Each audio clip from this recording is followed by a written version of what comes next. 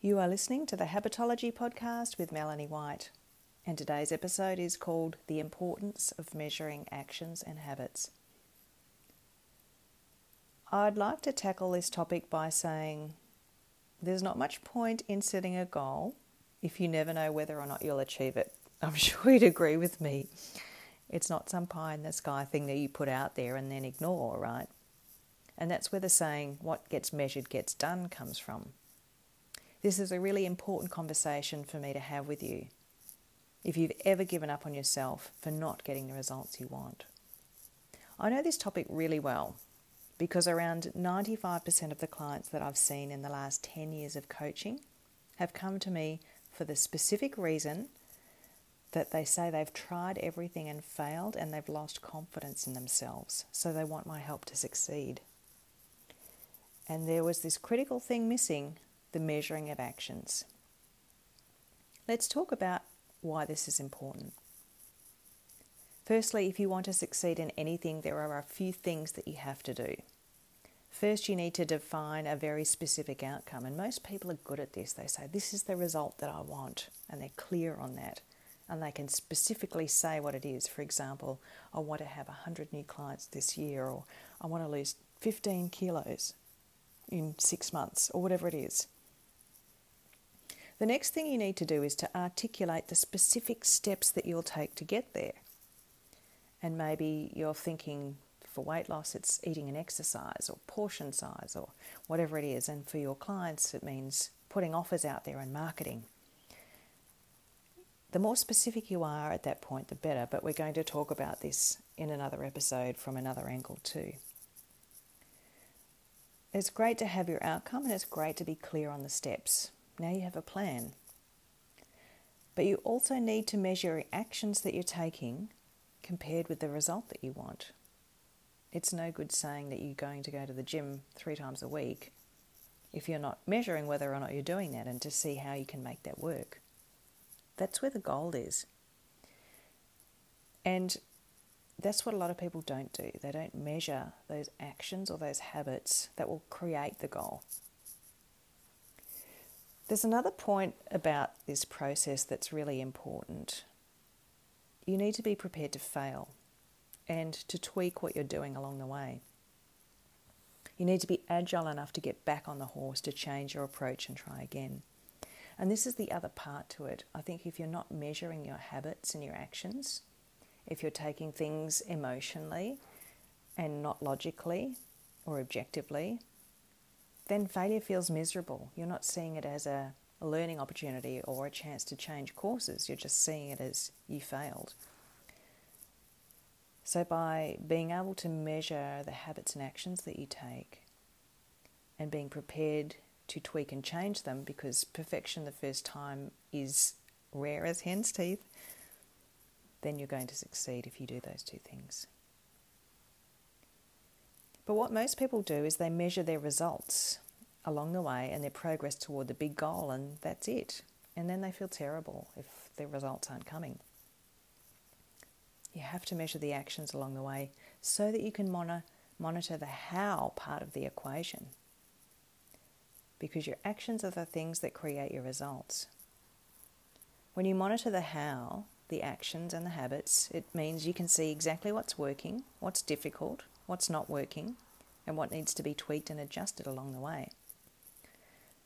Let's look at an example of this. Think about a weight loss goal of 15 kilos. Most people think that the weight is the goal and they measure it relentlessly. I lost 1 kilo. Now I've lost another kilo. Oh, now I've gained 1 kilo. I'm a failure. No wonder you get disappointed. Measuring weight doesn't tell you anything about which parts of your approach, your how, your method is working. So it's easy to start losing belief and giving up at your apparent failure. For example, you could gain 1 kilo if you drink 1 litre of water. And pretty soon you're going to pee that out again. It's a temporary change. But if all you're measuring is your weight, you're not going to cotton onto the fact that you've just drunk 1 litre of water before you stepped on the scale. You could also gain 1 kilo because you've put on muscle at the gym, and muscle is the main fat-burning powerhouse in your body. So it's a really good thing to gain muscle mass because it's the primary vehicle for losing weight.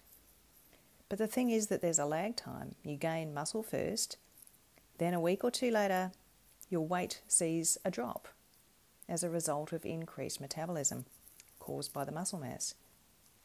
But if all you're doing is measuring weight, your final weight, the outcome, then you won't see any of this. You'll only see the gain and you'll feel like a failure. Now imagine a different version of this story. Imagine that you are the person trying to lose 15 kilos. How would you feel if you understood this important point about strength training and muscle mass?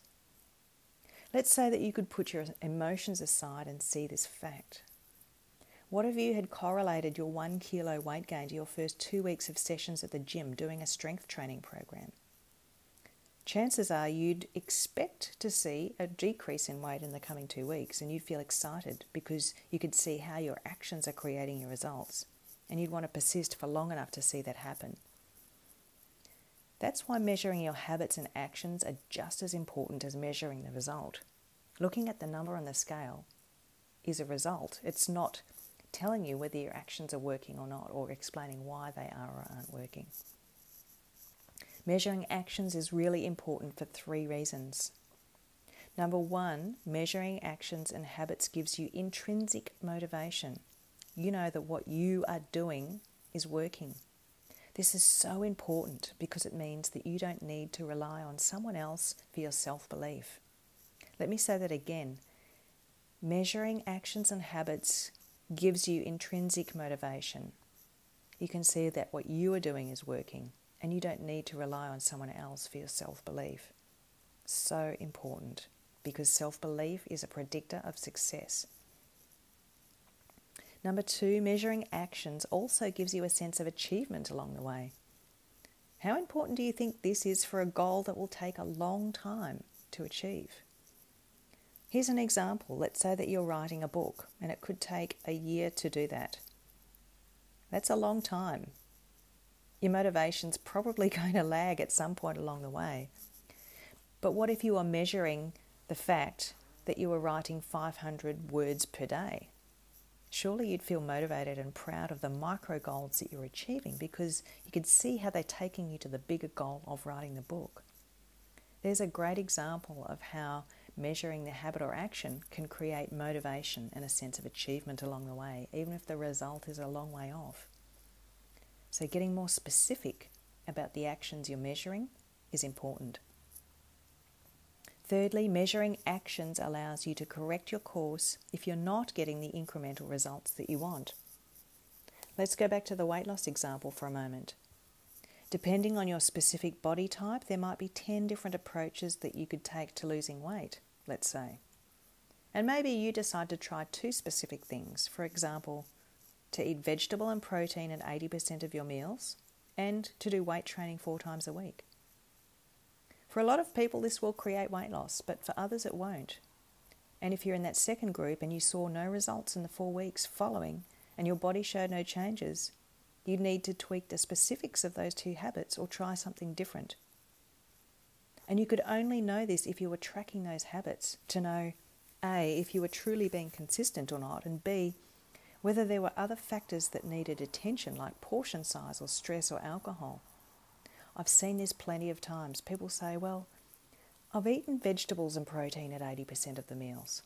But guess what? They weren't measuring that. And then when the conversation unfolded, they said, well, there was this chocolate and there was that Coke and there was this and that. All these other things crept in because they hadn't been measuring what they were eating. Similarly, I've had people say to me that they're training 4 times a week, and when we explore what they're not even raising a sweat, or they're not even getting a pump. They're doing a very light training program that's not appropriate for them. So on the surface, it can look like you're doing the right thing, but unless you're really honestly measuring and monitoring the quality of the habit, then you won't get those results. So in other words, just because you're taking action, it doesn't mean that you're going to get the results you want. And this is going to happen most of the time, probably. You might have to try and fail several times before you find the right approach. Even if the process you're following is proven and has worked for somebody else, it doesn't mean that it'll work for you. You are a unique person with a unique body and mind and personality. So you'll have to find your own formula for success for whatever it is that you're trying to succeed at. Pursuing a goal is highly individualized. If two people want the same result, the way they get there might be entirely different. And that's why your commitment to measuring and tweaking the process to get the results you want is as important as measuring your progress to the result itself. Just one more point on this before we wrap up for today. The more specific the action that you're taking, the more likely you are able to adjust the habit to succeed in getting the result you want. So just to recap that process again, it's important that you decide on the specific outcome that you want to achieve. You need to get really specific with the actions or habits that you'll take to get there. And then to measure those actions, including the quality of them, compared with the result you want. Do this for 3 to 4 weeks. Doesn't matter if you're in business or in health or whatever area your goal is in. See what happens. Consider the quality of the habits and look at what needs to tweak and adjust. Don't make drastic changes, I'd say. Make small incremental changes, because sometimes it's a tiny thing that can make a big difference. Okay, over to you. I would invite you to look at the way you're assessing success, to look at the way you're measuring your goals and your progress toward them, and to think about how you can improve the quality of your measurements so you can more likely get the success you want. That's it for me today. Thanks for listening, and I look forward to seeing you soon. Bye for now. The podcast you just heard was made using Anchor. Ever thought about making your own podcast? Anchor makes it really easy for anyone to get started. It's a one-stop shop for recording, hosting, and distributing podcasts. Best of all, it's 100% free. Sign up now at anchor.fm/new. That's anchor.fm/new to get started.